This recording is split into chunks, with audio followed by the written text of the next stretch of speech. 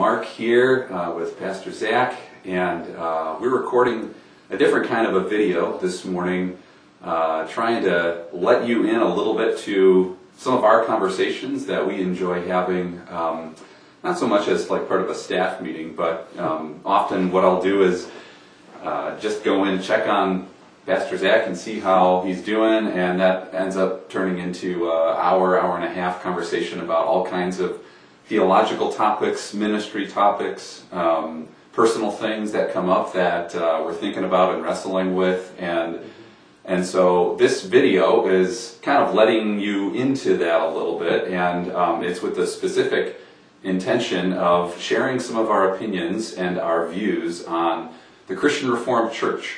I know that question comes up from time to time. It'll come up in our council meetings. What is the Christian Reformed Church up to? What are some things, some initiatives that are being promoted from Grand Rapids towards our church?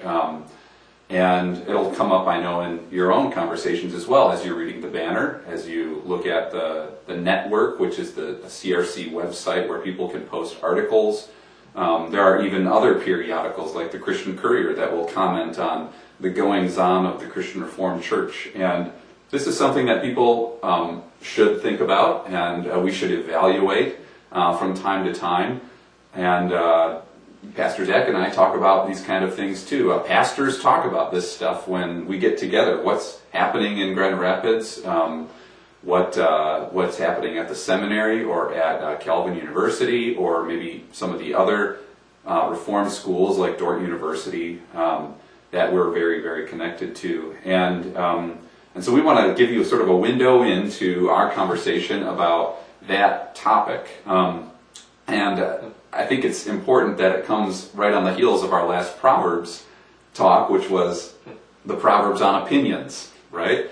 And so it's good that we did that talk just a few days ago and sort of evaluate if we're really seeking understanding or if we're just spouting off our opinion and really just loving our opinion, loving our pride, building ourselves up, puffing ourselves up, or if we're really trying to seek understanding. And the reason that I wanted to record this and share it with everyone is because I do think these conversations lead to understanding. They don't just go down the rabbit hole and sort of end and then we just sort of walk away. I think that we're really stimulating one another's intellects and ministry skills as we try to figure out how Ammon Valley Christian Reformed Church should function, not just in the broader Christian world, but particularly in the Christian Reformed Church.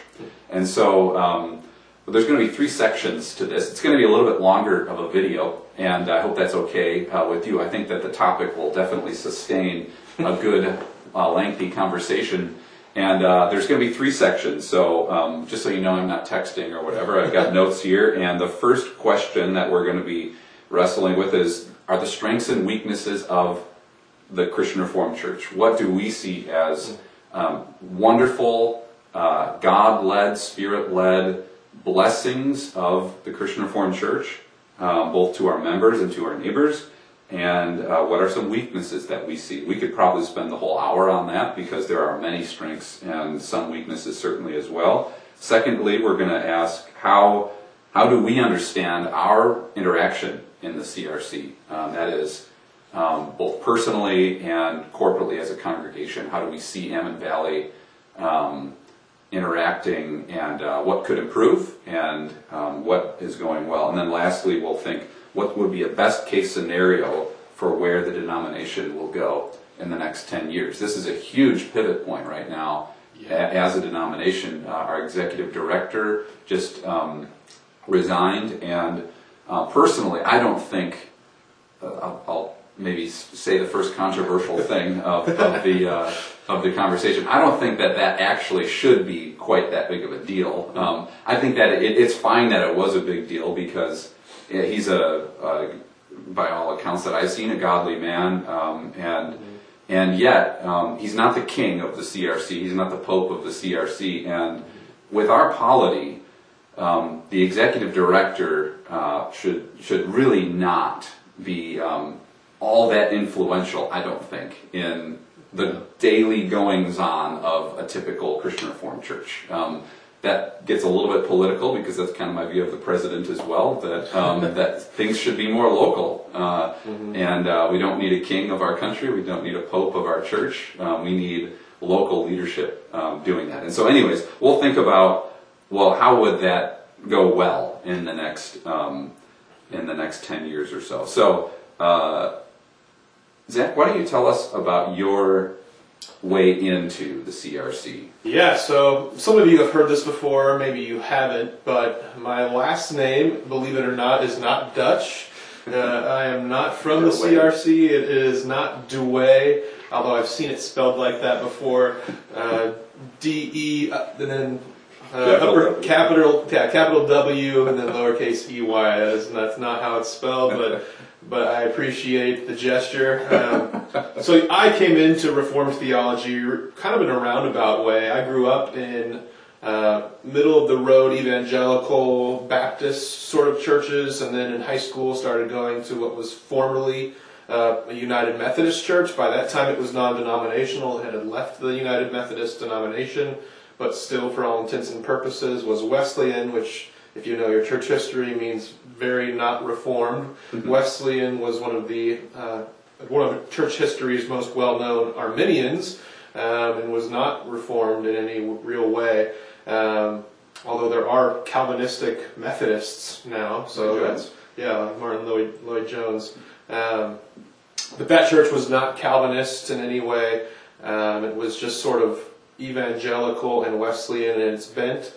And then in college, while I was still going there, working for the church in various capacities, preaching every once in a while even, and doing youth group, I started studying on my own, and sort of against my own will was badgered to read some of the quote-unquote young, restless, and reformed gurus and pastors at the time, bloggers. And so some of those names that I read back then were Matt Chandler, Mark Driscoll, John Piper, John MacArthur, and R.C. Sproul, of course, would be another one. And so it was through reading all of those guys that I came to understand Reformed theology, at least basic Calvinism, and got really interested in finally reading my Bible seriously, which is something I hadn't personally done prior to that. And so I figured, what better way than to start reading and taking notes verse by verse through the book of Romans. And so I started with the book of Romans, and by the time I got to chapter 3, writing a note on each verse, I think I had become a Calvinist officially. It wasn't Romans 9 like it is for some people. For me, it was just Romans chapter 3, being saved by grace through faith, and it's not anything that you do. To me, that began to make sense of the Calvinism I had begun to be reading. But at this point, I was really on my own. I was kind of on my own little island of Reformed theology. I was going to basically a Methodist church with a pastor who I still deeply respect, a great friend of mine, but was not growing in my Reformed theology from the church I was going to. And so a lot of it was up to me to study. And slowly my friends started reading some of the things I was reading, but then I realized I really needed to go in deep, and I wanted to go to seminary, so I picked the most Reformed sounding seminary I could find, Reformed Theological Seminary, and I didn't want to be in the snow, so that cut out any of the ones in the northern part of the country, and so I found myself in Orlando, Florida, going to Reformed Theological Seminary, and then I realized that all my professors there were all Presbyterian and not Reformed, and so I had to realize that Presbyterians are a huge part of the Reformed tradition, and a lot of those Presbyterians that were there are from the PCA, the Presbyterian Church in America, which is a rather conservative Presbyterian denomination, and certainly not the most conservative by any stretch. And so I learned theology in a more serious way, of course, going through seminary, and then found myself wanting to move back to California and started looking for churches, and I saw this little church in Ripon, California, and I knew Ripon, I knew it was only a few hours away from home, and I thought the CRC, I know some Dutch Reformed theologians, and that was a big connection for me. We read a lot of Bavinck in seminary, and so that sort of excited me, being able to come to a CRC, even though I didn't know much about it. And so now, 3 years in, I know much, much more about it than I did back then. And it's been interesting having gone through different parts of the Reformed world and now finding myself here. It is a unique place.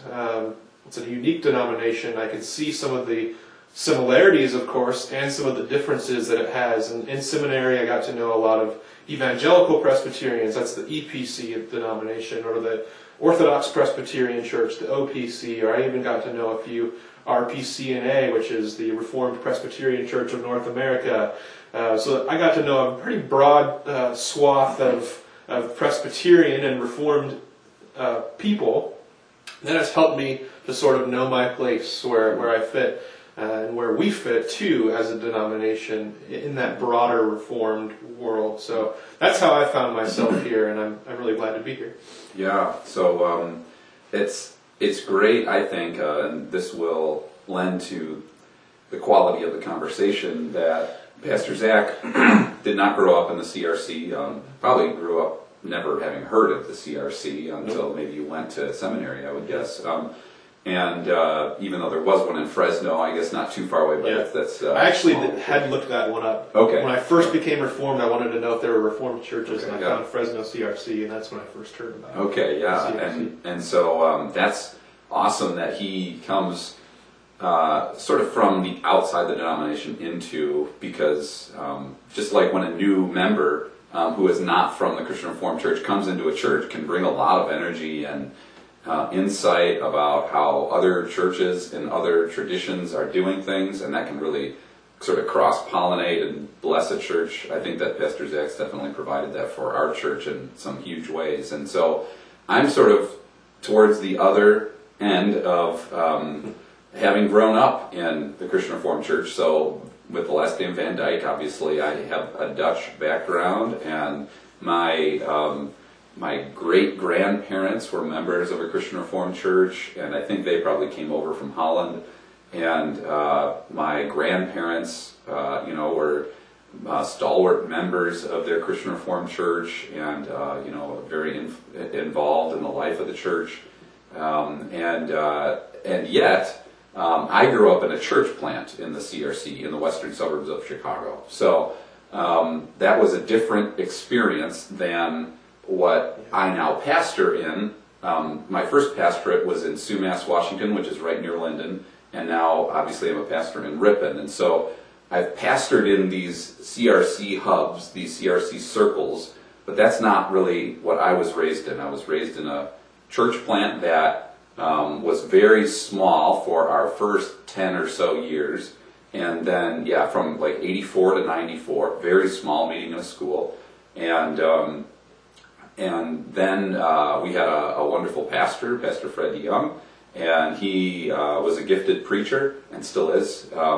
And he really helped to grow the church with a lot of creative ministry ideas. And now we went, when I was in this church, Christ Community Church of Plainfield, from probably 40, 50 people to, when I left for college, closer to 200 people. And then when I had graduated college, it was probably closer to 300 people in that congregation. And so my understanding of church was that church is a place of life, of vibrance, a vibrant ministry where people are coming to Christ, where people are spending a lot of time in one another's homes, because we didn't have a church, and so we were always, youth group was, whose house is youth group at this, this month, and things like that. And that was sort of my understanding of Christian Reformed Church. But when I went to college at Trinity Western University in Langley, I went to CRC there, and it was a little bit different, obviously, more of a traditional. Langley, Abbotsford, British Columbia, are more of another hub, probably about 8 CRCs in that area. And then went to church there and sort of bounced around since then, and have had a pretty good understanding, I think, of the CRC since then. Went to Calvin Seminary. I've preached at churches, CRC churches. My first time preaching was on the Navajo Reservation in Shiprock, New Mexico. I preached in Sarnia, Ontario, and all around Grand Rapids and Holland, and Muskegon, Grafskop CRC, the very first one. Illinois, where I grew up, Indiana, where I candidated, Iowa, where I candidated, British Columbia, where my wife is from, and now through Washington and California. And so I have a pretty good sense, I think, of the Christian Reformed Church. Sort of some institutional knowledge, you might say, of how things have gone and maybe are going, and like I said, towards the end of this conversation, we'll say hopefully will go based on some of that knowledge. So that's sort of where we're coming from. Annan Valley Christian Reformed Church, maybe for those who aren't members of our church who are watching this, is a mid-sized Christian Reformed church. I think we have about 275 members on the average Sunday when we are gathering in person. I miss it. It's probably between 200 and 215. And we are a theologically conservative Christian Reformed church. If people want one thing from the sermon, it's to hear the Bible. They want to know the Word of God, and I appreciate that. I love, that's one of the reasons why I came here to be the pastor of this church, was because I could just tell people they just want to hear the Word of God. So along with that, to give you a few more markers of what our church is like, we have gens and cadets, a lot of the traditionally Christian Reformed ministries, men's Bible study, women's Bible studies that meet just like just about any other church. We are a complementarian congregation, and so that means men as pastors, elders, and in our church deacons as well. And so that I don't say that because it's the biggest deal in the whole world. Obviously, it's far behind the gospel and in prevalence and the amount of times that you'd hear about that in our church, but that would maybe help you get to know a little bit of the culture of our congregation. And so, theologically conservative, really, we do care about what you would probably call the evangelical Christian faith. The gospel, the solas would be something that most people would be familiar with.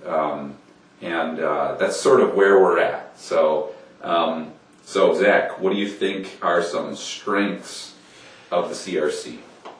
So there's a lot of strengths, and so I'll try not to list them all off one after another, rapid fire. But I think, of course, in my perspective, the biggest strength of the CRC is its theology. It's Reformed theology. That is the reason I found myself here. That's why I feel so comfortable being here, and that's why it's a joy to get to preach and to teach here about the breadth and the scope and the goodness of Reformed theology at its best. Reformed theology, of course, is an all-encompassing world and life view, as Kuyper would put it, but it's also more than that. It's this grand tradition, at least that I've found, that was rich theologically, rich biblically, and it's turning to Scripture, it's listening to Scripture, I think very attentively. Of course, it includes the solas, it also includes the 5 points of Calvinism, as we often hear it called TULIP.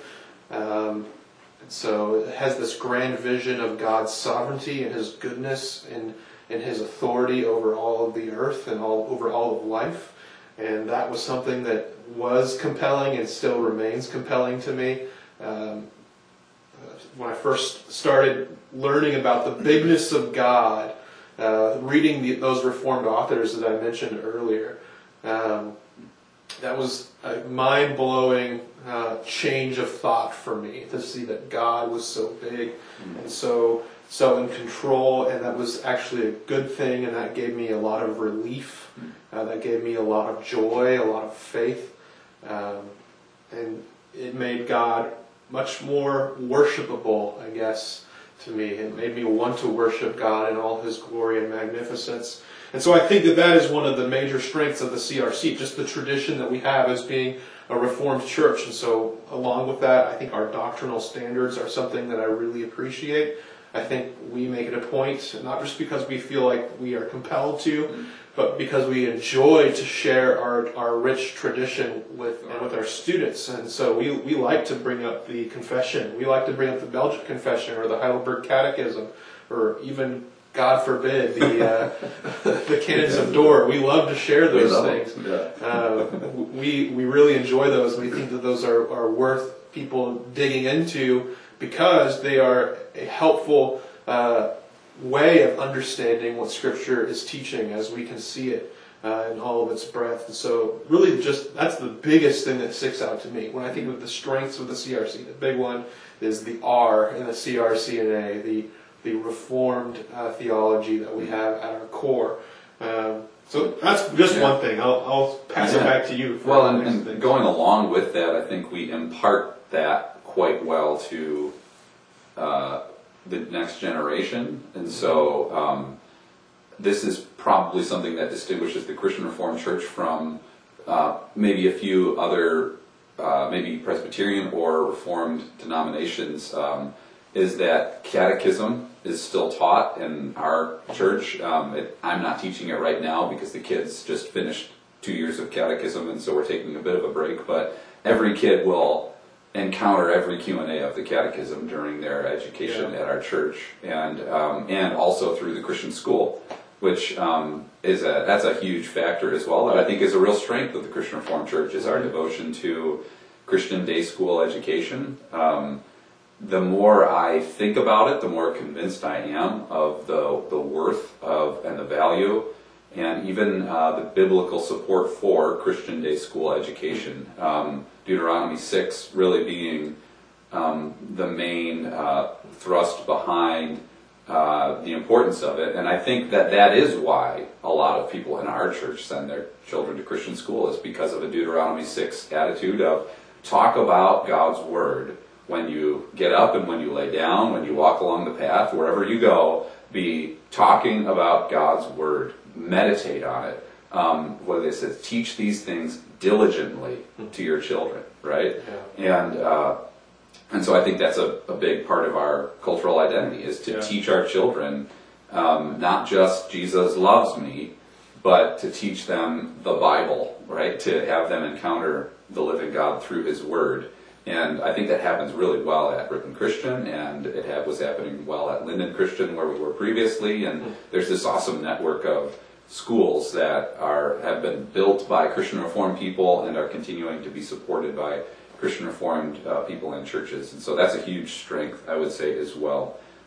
Maybe some other strengths, I want to list them off maybe a little bit quickly. I think we are a pretty Christ-focused denomination. I think that obviously there are, anybody watching this who knows much about the CRC would know that there's a more left-leaning stream of the CRC, sort of politically left-leaning, and then there's obviously the more right-leaning stream. But I'm often impressed at the Christological focus of all of the pastors and members of the CRC, in that the things we put out from our denominational offices, which sometimes people disagree with, but I think that around Good Friday and Easter, it's going to be on the right thing, right? It's going to be on the death and the resurrection of Jesus. It's going to be on His work,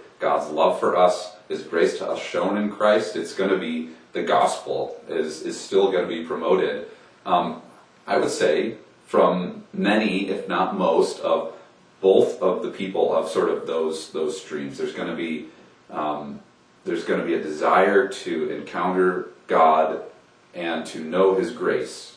As much as we are sometimes divided in those two camps, I do think both are really trying to stay focused on the forgiveness of sins through Jesus Christ, the life everlasting that we have through Him, and so I think that is generally a positive that we have across our denomination.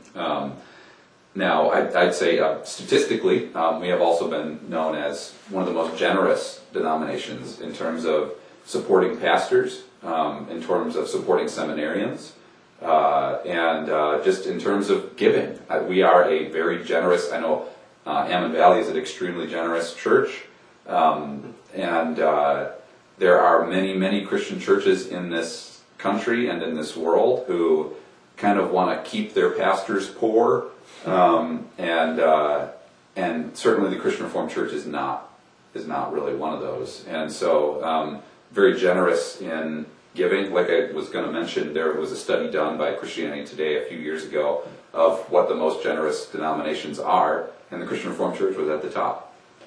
They were amazed to find this little denomination of Dutch Reformed people who were so generous, and so the numbers back that up, just like the numbers of our personal giving. You can't lie about it. You're going to get that report at the end of the year that shows how much you actually gave to church, and you can't fool yourself because the number is right there.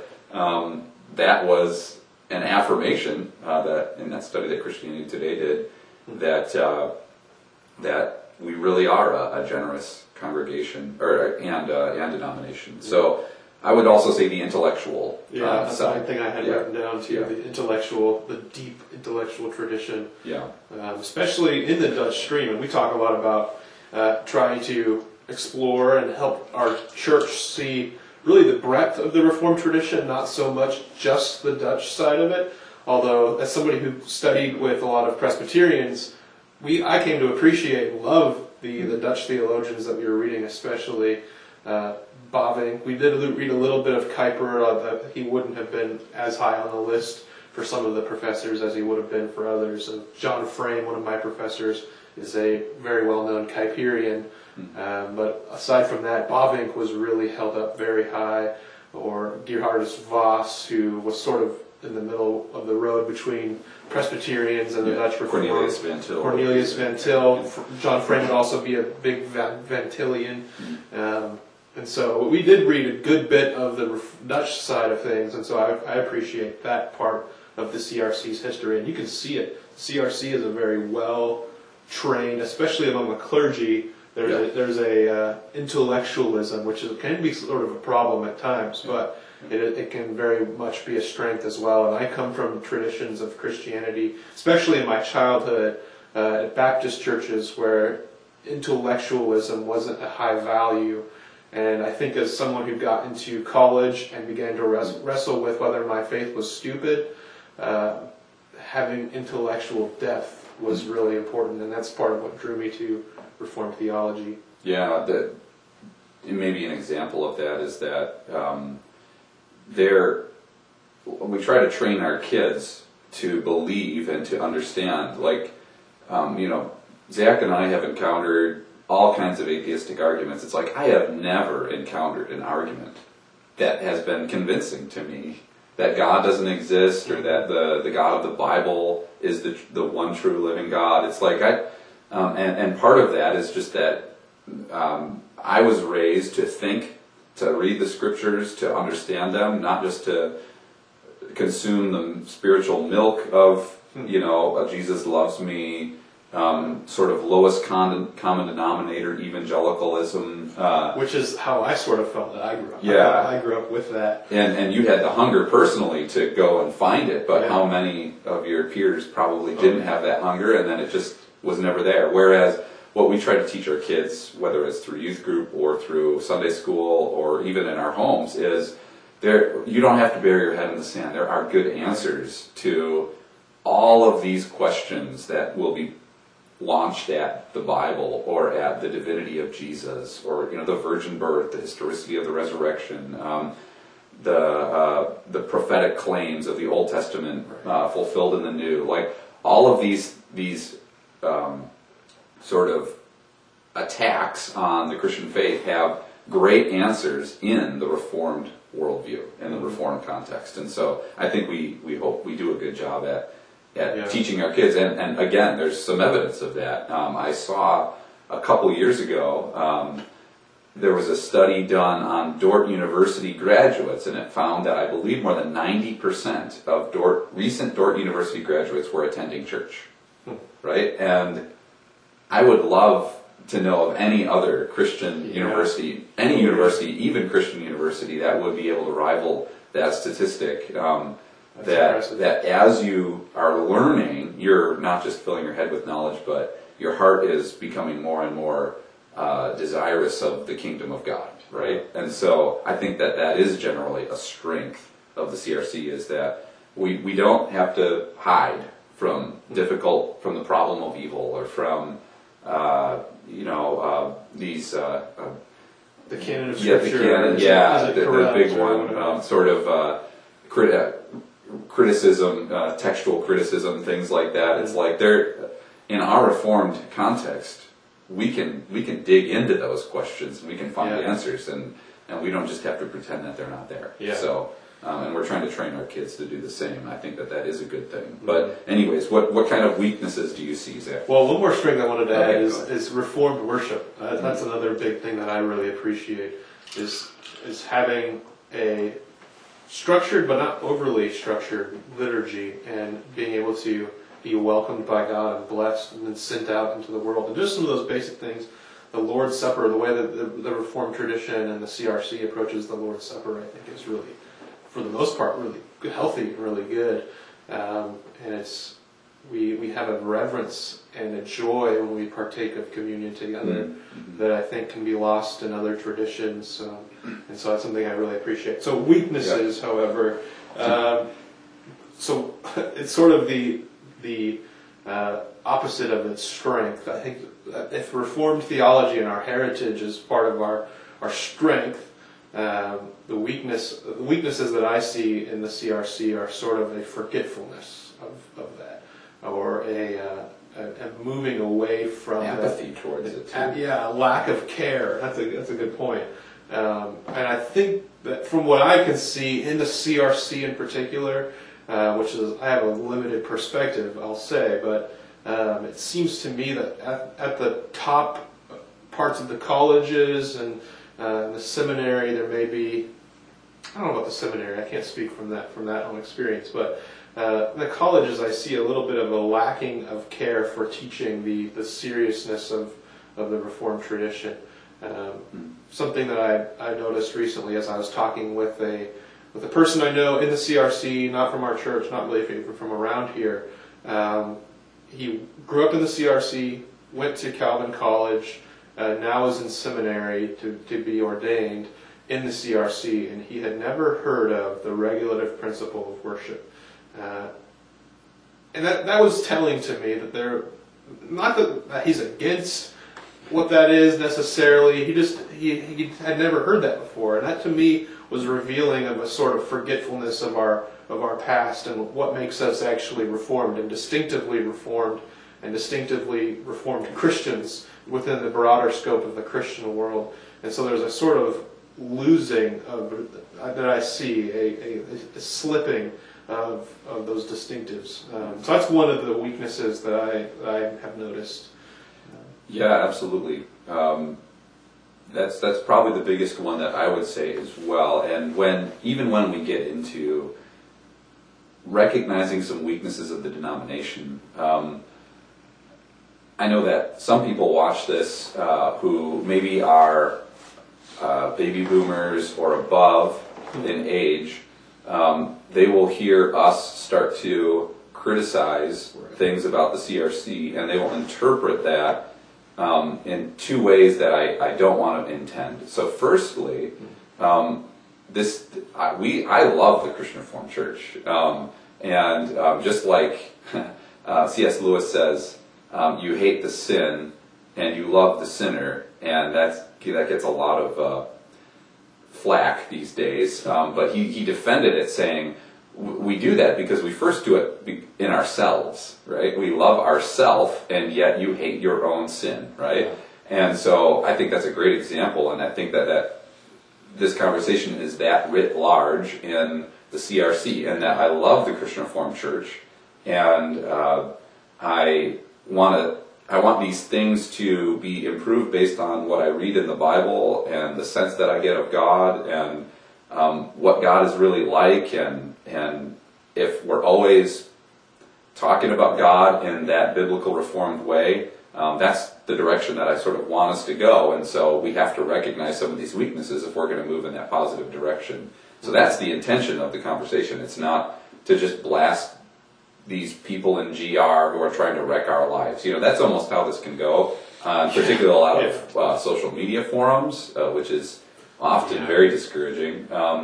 But secondly, as we sort of talk about some of the weaknesses in the Christian Reformed Church being a loss of our Reformed heritage, what we don't want is a return to Sabbatarianism, right? The Sabbatarianism of yesteryear, which somebody in our church told me they could go swimming on Sunday, but their head couldn't go underwater, right? And he said the reason was that the neighbors would then know because your hair would be wet. But that kind of stuff. And so when we say we need a return to our Reformed heritage, we don't mean a return to all of the rules that you were supposed to follow on Sunday and, sort of this almost cultish sectarianism that there really was, from my understanding of the CRC, as my parents and grandparents talk about it a little bit, like not being so sure RCA people could go to heaven, right? Like that kind of stuff. That's not the return to our Reformed heritage that we're talking about at all. That's not it at all. That's not really the context that I grew up in. I grew up in a vibrant, growing Christian Reformed church that was pretty evangelical, but I'm not coming out of the context of a sort of stalwart CRC that kind of really just hopes things will be like 1972 again. That's not what we mean either. And so we offer the criticisms totally in love, and I think that our actions back that up, and our rhetoric, and you can tell hopefully that our tone backs that up. We're not angry about these things, but also not really wanting to just go back to yesteryear when it was a simpler age and day, because that's a romanticized view of what used to be. So, anyways. There's no repristinating the past. Yeah. There is no golden era that we wish to return to. Yeah. That's always the temptation, especially for people who tend to be theologically conservative, right. to try to dust off the past and just say, let's go back to that. Only we could. There's no golden era. History moves forward. We, as Reformed people, I would say we're both probably amillennial. We're looking forward to this future when Jesus is coming. Right. We are moving towards that future too. Right. The eschatological move is forward. So right. we're not trying to go back. Yeah. And so maybe to that point of our weakness, I do totally agree that we need to define what it means to be Reformed. Yeah. That is totally at the heart of what we need to do as a denomination. And so so that's going to be a point 3, a best case scenario of where the denomination could go in the next 10 years would be a recovery of wonderful, God-glorifying, Christ-exalting, Reformed theology. Yeah. And to have that unashamedly preached from our pulpits, and to have that taught in our schools, and again, unashamedly, schools using the Heidelberg Catechism, the Belgic Confession, the Canons of Dort, and to educate young people. I know that happens to some extent at Ripon Christian, which I greatly appreciate. Yeah. But I know that there are other Christian schools that are definitely starting to lean towards that evangelical, sort of homogenous, lowest common denominator Christian faith in order to be more welcoming. But I think we could be very welcoming to a non-denominational church attender and teach what is in the Heidelberg Catechism. We don't have to be ashamed of the Catechism to make the non-denominational or Lutheran or Methodist or Baptist kid feel welcome. The example of that being in my own education. I went to a Missouri Synod Lutheran school in K through 8, and we learned the Lutheran Catechism. And at times it did make me feel a little bit of an outsider, but even looking back on that now, I greatly value that I still remember the first commandment, right? What is the first commandment in Luther's Small Catechism? That I should fear, love, and trust God above all things, right? So there you go. Like that's good for me. That was good for my education, and I actually appreciate the Missouri Synod Lutheran Church, and my brother attends them now with his wife and family, and we should be unashamed that we're Christian Reformed. We have this catechism, and we have these confessions, and we have John Calvin, and Bavinck, and Berghoff, and all these great Kuyper, these great thinkers that we stand on the shoulders of. Let's be glad about that. Yeah, we have gifts that we shared, and we can also receive gifts from others, but we have our own gifts for sure. Yeah, and so I think the weakness would be would just be in the precision of that definition of what it means to be reformed. And so I would posit that a good definition of what it means to be reformed is to be relentlessly focused on the glory of God, particularly as we experience His love through Jesus Christ, right? So it starts with the glory of God. That was a big part of my Easter sermon, actually, was like, first we're just going to think about what God has done, right? That's what Reformed theologians do. Bavinck talks about that in his comparison between actually Lutheranism and the Continental Reformed faith, in that he says many streams start with this question of what must I do to be saved, right? They start with a question that is anthropological, that is person-centered. What must I do? What must I get? What do I need from God or from the Word of God? And so he says, actually, the Reformed person starts with questions about God. Who is God? What does it mean that God is holy? What does it mean that God is sovereign and powerful? What does it mean that He's loving and gracious and slow to anger and rich in steadfast love, right? And so we start with those questions, and as I said in my Easter sermon, when we answer those questions, all the anthropological questions are answered, right? The questions about ourselves. So when you know a holy God, you will take your sin more seriously, right? When you know a powerful God, you'll have hope and peace, because this powerful God is really in control of everything in a way that we could never be or shouldn't ever even want to be, right? When you know the love of God in the Word of God, and when you have an experience of it, then you'll gain this sense of acceptance in God through Jesus Christ, right? Or with God through Jesus. And so we need to recover this theocentric view of God. That is the Reformed faith. That if you read great Reformed theology, there's often very little application, which maybe is a weakness of it. But I think the reason for that is that when you know God, when you're really knowing Him and loving Him, which is often what happens in the sermons that I love to listen to by Martin Lloyd-Jones and John Piper and Jonathan Edwards and Charles Spurgeon, the desire is to know God, and the automatic result is to obey Him and to live with peace. And so Reformed preachers, Reformed teachers, Reformed Christians, we want to know God, right? And the canons of Dort help us do that. Certainly the confessions do, but really God's Word does that.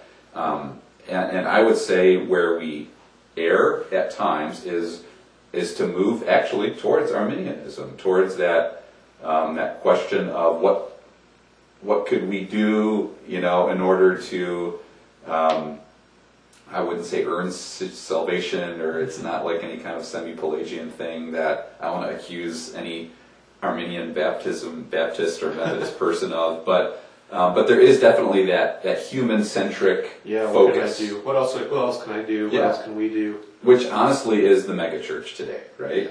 So I was curious, somehow on my social media feed, a megachurch pastor came up, and I watched his message, and it was totally anthropocentric. It was just, what do you need? How can you grow in hope? How can you grow in peace? And it was almost like God was this thing you need in order to feel better.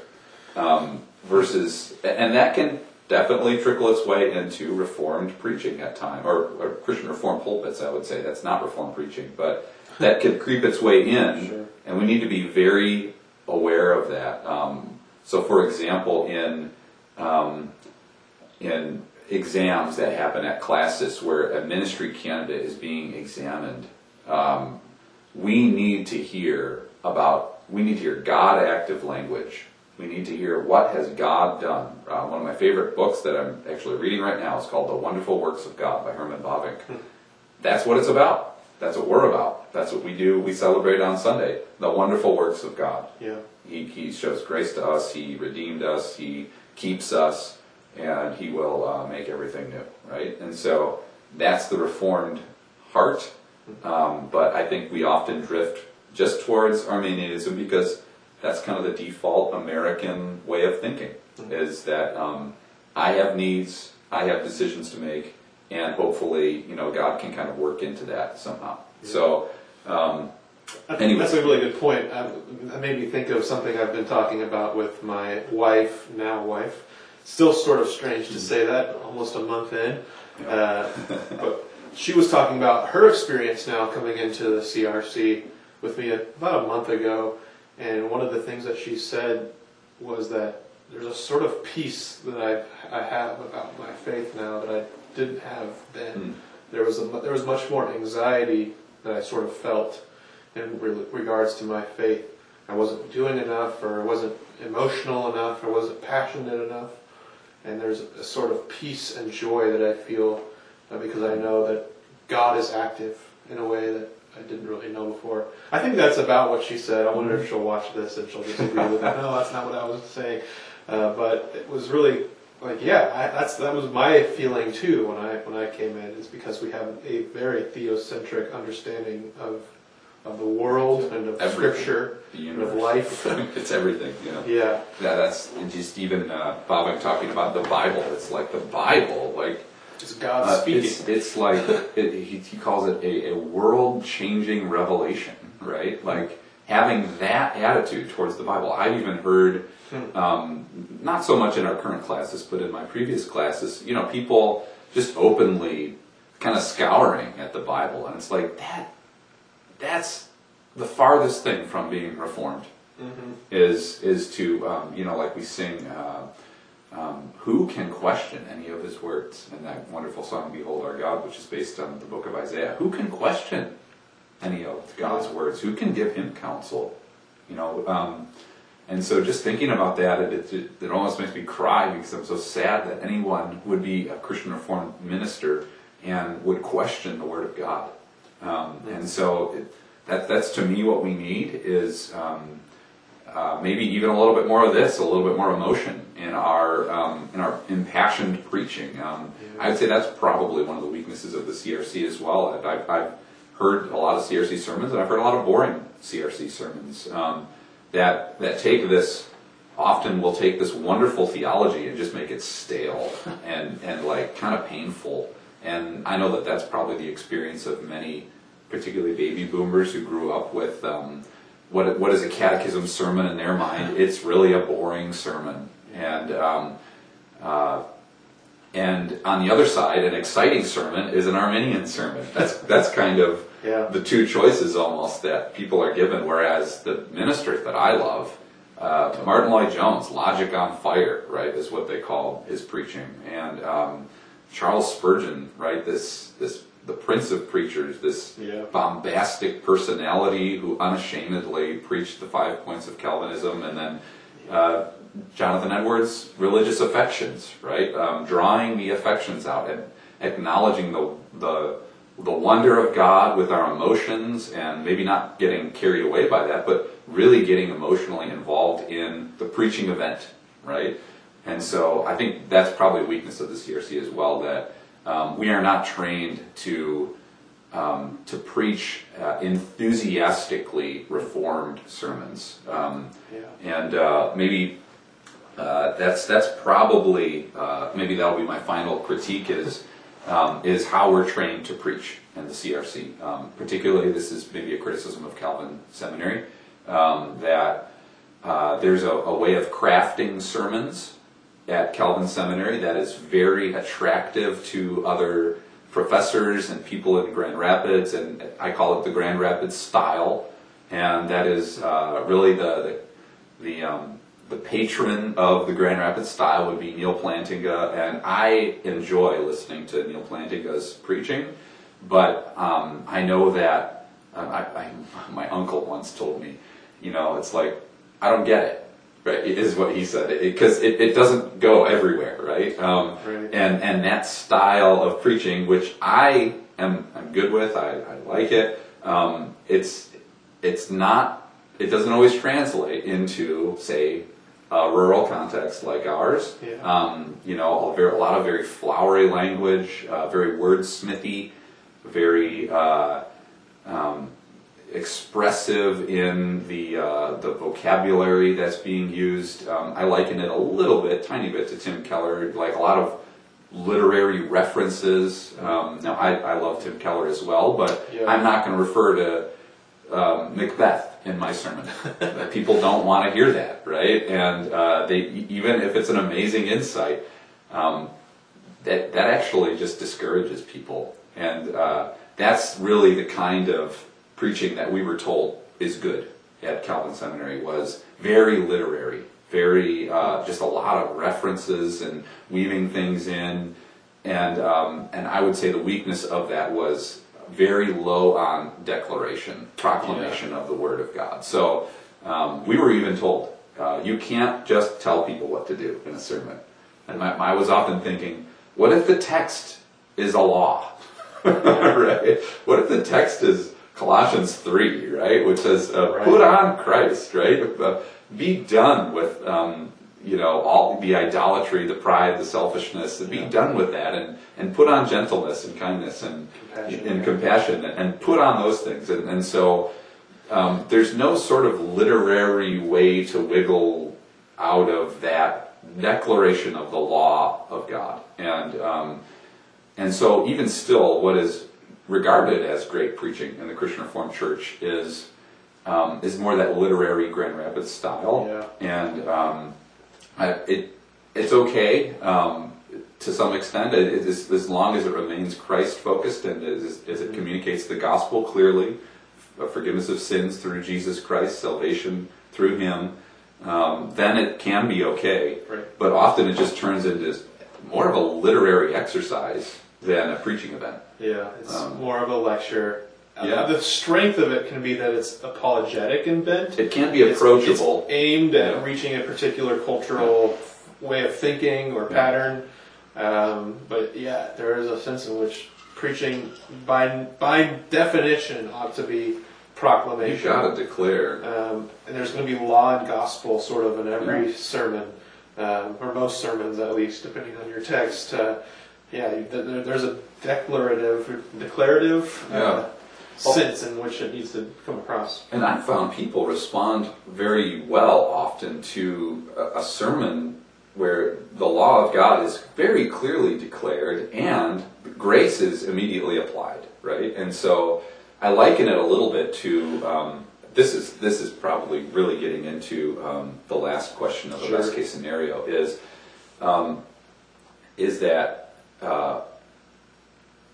I've said in a sermon, what is the most frustrating state to live in? It is to be very, very sick and have no diagnosis, right? And when I talk with people who think they might have cancer, that's the worst place to be, because it might be cancer, it might not be, it might be something else that could be just as bad as cancer. And when the diagnosis comes, then there can be a plan, right? And this is in the case for Reformed preaching, that there should be diagnoses in our preaching of what our sin really is. And I mentioned Neil Flanagan. Actually, I think he can be a master at diagnosing what a sin really looks like in our lives. And so I don't mean to criticize him necessarily, but I think there's probably a lot of people who try to preach in that way who end up just being never diagnosing anything, because while he can do it because he is such a brilliant man, a lot of his imitators don't do that, and they just leave people confused. Like,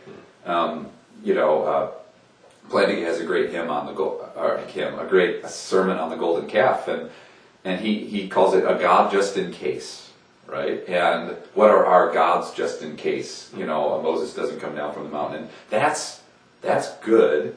But then other people might try to do that in a very narrative story way, and then nobody ends up learning what their golden calf would end up being. And so that leaves people spiritually feeling like they just had no diagnosis, but they're still sick.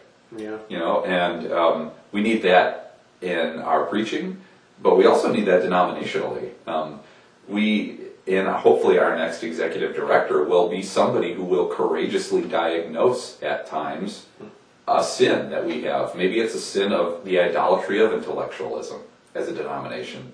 Maybe it's the sin of the idolatry of ecumenism to the extent of losing our Reformed distinctives and even our Christian distinctives as we try to link ourselves up with apostate denominations, apostate ministers who don't believe in the historicity of Jesus' resurrection and things like that. We're going to need somebody who will hopefully come in and help us get to a definitive diagnosis and declare at times, maybe forsaking Michigan nice for a little bit, and to say what I believe is to say we've got to be unashamedly reformed, and hopefully that would even come from somebody with the chops, with somebody who understands Reformed theology very profoundly. That would be my sort of job description of a next executive director, a next denominational leader, a next pastor of whatever church is hiring a pastor, is to really get the thrill of who God is and who He is revealed to be through our Reformed theology, and just be unashamed. Look, this is who we believe God is, and just reading the pages of the Bible, He is so holy and He is so powerful, and we are in awe of Him and we worship Him. That's why we worship Him. I think that's what we need, and we might need for somebody to acutely diagnose where that is not being communicated. And so maybe I said that was my last one, but I think the place this is most often seen, if I want to acutely diagnose something, is in something like the Office of Social Justice, which is just works righteousness, social gospel, off the rails. I call it the bad news blog, right? Yeah. Because it's just bad news, and it's just about how we're not doing enough, and that's not Reformed theology at all. I would love to know about some of the difficult things that are happening in our world and how we can help with that, how Christ is being preached into those different places, whether that's to refugees or to inmates like what I do every Wednesday. That's great. If it's going to be how we can bring Christ into these places, that's great. That's what the Office of Social Justice could be. Yeah. But if it's just going to be the social gospel, like there was just an article, forgiveness, right? And the whole article is about forgiveness. Forgive company or something like that. And not a mention of Jesus, right? No mention of the forgiveness that we first received from God, and so we give to one another. It was just social gospel. It was just, if we forgive each other, we can repair our communities.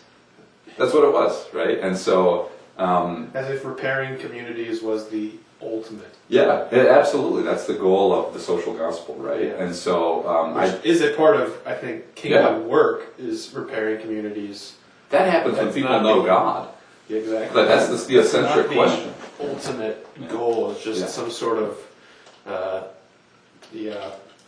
and so my vague healing of communities according to some human standard. And I know that a lot of people have political criticisms of the Office of Social Justice, but that's actually not even my most significant criticism. Yeah, it's just theological. It's theological. It's not. Yeah. It's I've responded to some of their articles and said, we need to hear Christ preached. Yeah. We need to know how lives are being transformed in a prison or at the border, or that's the job of the church. A sermon about that. Listen to Martin Lloyd-Jones's sermon, "The Healing of the Man at the Gate Beautiful," because without Christ being preached, we're giving alms, we're giving a daily handout to somebody. And trying to rebuild a community or fix a storefront, or even to some extent legislation that people get so wrapped up in. It's like those are important things to some extent, but the church's job is to preach the gospel. Yeah. right? And so, And it's not so much, often people will hear critiques of social justice from conservative Christians and think that Christians only just want to preach spiritual the gospel. They could not care any less about people's well-being, about society's well-being, about critical social issues. That's not the dichotomy we're trying to get at. We think that a lot of things that the Office of Social Justice speaks to and does, if you follow along with its work, aren't always bad things. It's more just what they're lacking. They're lacking that proclamation of the gospel and bringing the gospel's light into dark arenas in the world. And so it's not that we want to just outright condemn the Office of Social Justice, but we think that we often will see their emails or their blog and just sort of feel like, where's Christ in all of this? Where is the gospel? Where's the good news? It's got to be good news, right? And that's what the Christian, we look at the bad news, and then we say, how does the good news of Christ impact the situation? But mostly it's about climate change and these things that you just got to work harder, people. Got to make it happen, right? Like, that's not really the message of the church in any era. And so even political stuff aside, the underlying tone is there was an article several months ago about a young person who finally had the right to vote, and it was like the most important thing that had ever happened in this person's life, and that's where this leads. It leads into thinking political advocacy is the ultimate, right? That's not the message of the Bible. That's not the message of the church. Our message is that grace, God's grace, is ours in Christ, and that's the ultimate. And we show love to God by loving our neighbors, by voting in wise ways, and by doing all these things. It all stems from the theocentric question, right, of who is God and how do we relate to Him. And so that's where I actually, to sort of summarize it all together, it's not reformed. It's not reformed what's being taught on the Office of Social Justice. I don't, generally, maybe not every article, maybe there are some reformed ones that I've missed, but it is a social gospel, even this question often of church plants. So what is a church plant? A church plant should be mostly about administering the means of grace. That is the preaching of the word and the sacraments, and there are we've allowed for some what is it called, a mission drift or sort of a vision drift into church plants can be about community revitalization, right? And so, hey, great, go be a community social worker, go be working in the community, revitalize the community. But we don't need to call that a pastor. That's not a church plant. That's not a church plant. And so I think, defining some of these lines, I think the Christian Reformed Church should be all about community revitalization and supporting refugees and taking care of the environment. We should be about those things, but in their spheres, right? And not pretending that the sphere of the church is to tell people how to vote or tell people when to complain to Donald Trump. Which is a lot of what happens. So anyways, that does get to that reform question, I think, of what are we about? We're about God. And that's what the church is about. But anyways. So to that final question then, which we've been referencing, but where is it and where do we hope that it will go? Best case scenario, our denomination, what will happen in the next 5, 10, 15, 20 years and beyond even. I think, maybe I'm wrong, but from what I can tell as a newcomer, is that we are at a boiling point right now in our denomination. And I don't want to put it too starkly, or too, I'm not thinking that the world's going to end or anything, or that the sky's going to come crashing down. But I think that we're at a pretty critical point, as far as I can tell, especially in regards to critical biblical issues. And one of the big ones right now that's going to be discussed officially, I think, next Synod 2021 is the question of homosexuality and same-sex marriage. And so I think that will be a telling report that's given. And so I would love to hear, you're more connected on these things, I think, than I am. So I'd love to hear your thoughts on where our denomination is going on in those regards. Well, I was encouraged that the former report, which was produced, I think it was called Ministry to Same-Sex Attracted Individuals, something along that lines, it was rejected. And I think that was great that it was rejected. We get to this question of being reformed and standing on God's Word. That was a thoroughly unreformed document. If for no other reason than that it was, I think, 60 pages long, and there were 3 scripture references in all 60 pages. I wish I had one of my Bavinck books here, or maybe with my Calvin's Institutes here, because you could look in the back at the lists of scripture references. And I was curious, and so The Wonderful Works of God, which is a book about probably about 500 pages long, has 6 pages of Psalms scripture references. Just in the Psalms, in the index, is 6 pages of listing all the places Bavinck refers to the Psalms alone, right? And so, Romans probably has 4 pages, right? And that's a reformed document. That's a reformed theological document that references the Bible, right? We don't reference human philosophy. We don't reference psychological studies at the same level that we would reference Genesis 3, right? Those things are Genesis good, 1, 2, and 3. Yeah, that's not it's like it's not. That's not the foundation. Where I was so glad that document was rejected. And actually, one of the scripture references of the 3 was, I think, Deuteronomy 29:29, which was about how we can't really understand everything about God, right? So even one of the references itself was kind of about how we don't really know that much. That's like right? throwing in the towel, right? Yeah, exactly. And so I don't know if it was exactly that text, but I know one of them was sort of against the trust, inspiring trust of the reader in the scriptures. Don't have to be too certain. Yeah, and that was my response, because this committee putting the study together on human sexuality asked for feedback. That was my response. There cannot be too much Bible in this. Mm-hmm. There cannot be too much. Yeah. I had a friend, actually, who was going through, again, Calvin Seminary, which is, I had a good time there. I know there are a lot of wonderful professors there, but this friend actually was told, there's too much Bible in your sermon, right?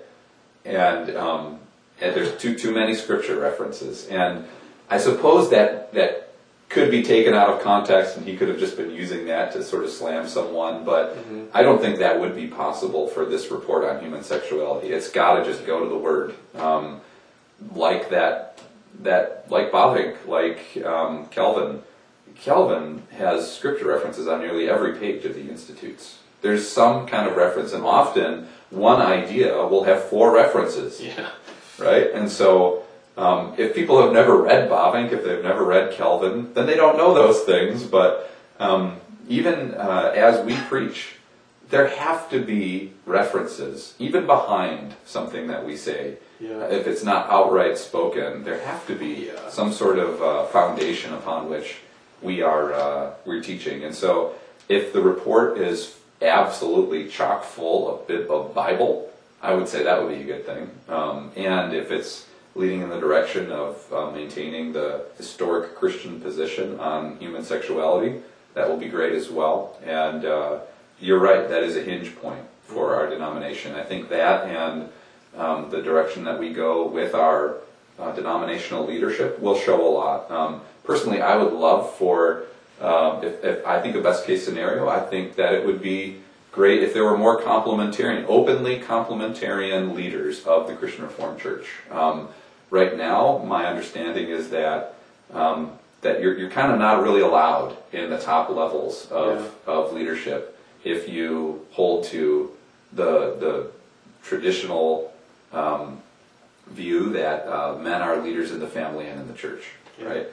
Yeah. And so I think that would be wonderful if the next executive director is openly complementarian. I think that would be great. I know that's Could Calvin not have sat, at the top levels, or could St. Augustine not have sat at the top levels, or I think about the church fathers, because I know a lot of my egalitarian friends, both within and without the CRC, really appreciate church tradition, but then there's times where it's just convenient to dismiss it. We're not saying anything really new when we say that we're complementarians. Right. We think we stand on a long history of great theologians, and so would those great theologians not be allowed at the top of our system as our denomination? That just seems pretty crazy to me. And I don't think that necessarily means we've got to go back officially to the complementarian view, because I remain in the CRC because I believe that there is some room biblically for the egalitarian position. And yet, I would love to see there just more openly represented complementarian. That person would have to be very tactful and very wise about how they communicate those things.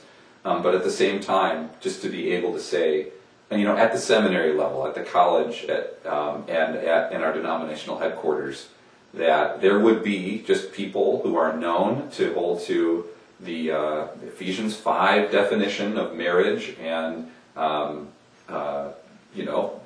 men, you give yourself up for your wives, serve them by leading, and wives, submit to your husbands, which is pleasing to the Lord, right? And so people who would unashamedly say those kinds of things and hold to that would be a really good development, I think, in the CRC. Not again, so that we go back to the 50s, because when I say those things, that's the first thing people are going to start to think, but so that we can hold on to that Reformed identity, which is just thoroughly biblical. That's my desire in holding to my own complementarian views. It's my persuasion that that's what the Bible most clearly teaches. Yeah. And so that's what I have to preach. And it's not that those two issues of women's ordination or homosexuality are the biggest issues in the world, but they are sort of they're the tip of the iceberg sort of thing, and that they relate, or they reveal deeper underlying issues in the denomination.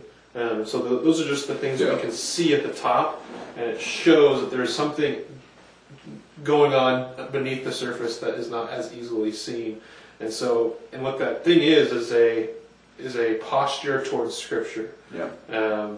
Is somebody's posture towards Scripture a soft posture towards Scripture, where they're reading Scripture and wanting to have Scripture speak to them, and they're not bringing their opinions to it, that they're listening to it, they are softened to the Word of God, or are their opinions impenetrable, unbreakable, and that Scripture doesn't really get a say in what they think?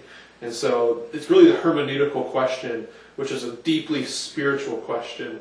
It's not just an intellectual thing. It is, how do you listen to God's voice? Yeah. Do you listen to this voice? I heard a RCA, I think, pastor say recently something like, the Word of God becomes the Word of God when it is understood, or something like that. Or it becomes the Word of God when it is preached, or something, which That sounds Bardian. I was going to say, I don't like it at all. It seems like a semantic way of denying the objective nature of God's Word, of it being the Word of God objectively, and we receiving it, right? Yeah, I wonder if he was trying to riff on the Second Helvetic Confession, where it says the Word of God preached is the Word of God. Yeah, which I agree with that. The Word of God preached is the Word of God. But somebody's saying sort of, it becomes God's Word when it is internalized. No, that seems like a semantic kind of way of getting out. That sounds Bardian and very and so, strange.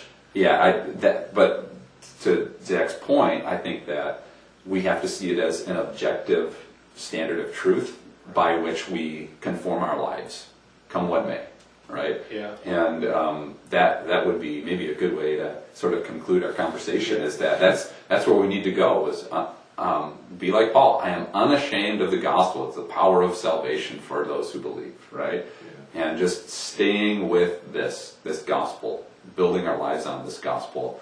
I think that there's a lot of wonderful people in the Christian Reformed Church. Yeah, we have lots of hope. I don't think we're losing hope. Yeah. I think there's still a lot to be fighting for. Yeah, but wherever we drift, that's the drift, is off of that centrality of the means of grace, right? The preaching of God's Word, the sacraments, certainly also Christian fellowship and prayer and opportunities to serve God, right? And so that's where I would love to see the Christian Reformed Church go, is to just stand strongly I would love for pastors to know the work of Bavinck and Calvin more fully, right? All the way to the highest levels of our denominational leadership. I don't know if we really need to read business books on how churches should grow as much as we need to read the wonderful works of God or Reformed dogmatics, right? And know those.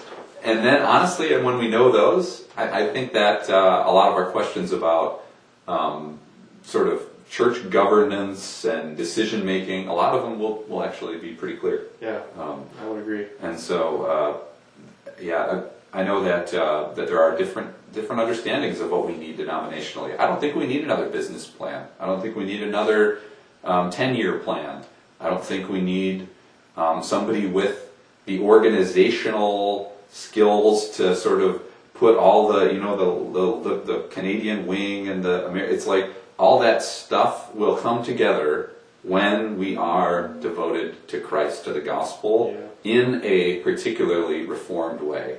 I know that sometimes the lingo is used, we have a reformed accent, and I actually don't like that all that much, because I think we just need to be biblical. We need to have a biblical Christian accent that is so strong that the Reformed accent is hardly heard. It's almost hardly picked up on because it's just so biblical, and that is Reformed, anyways. Right? I once heard a pastor say, Reformed theology is just biblical theology. Right?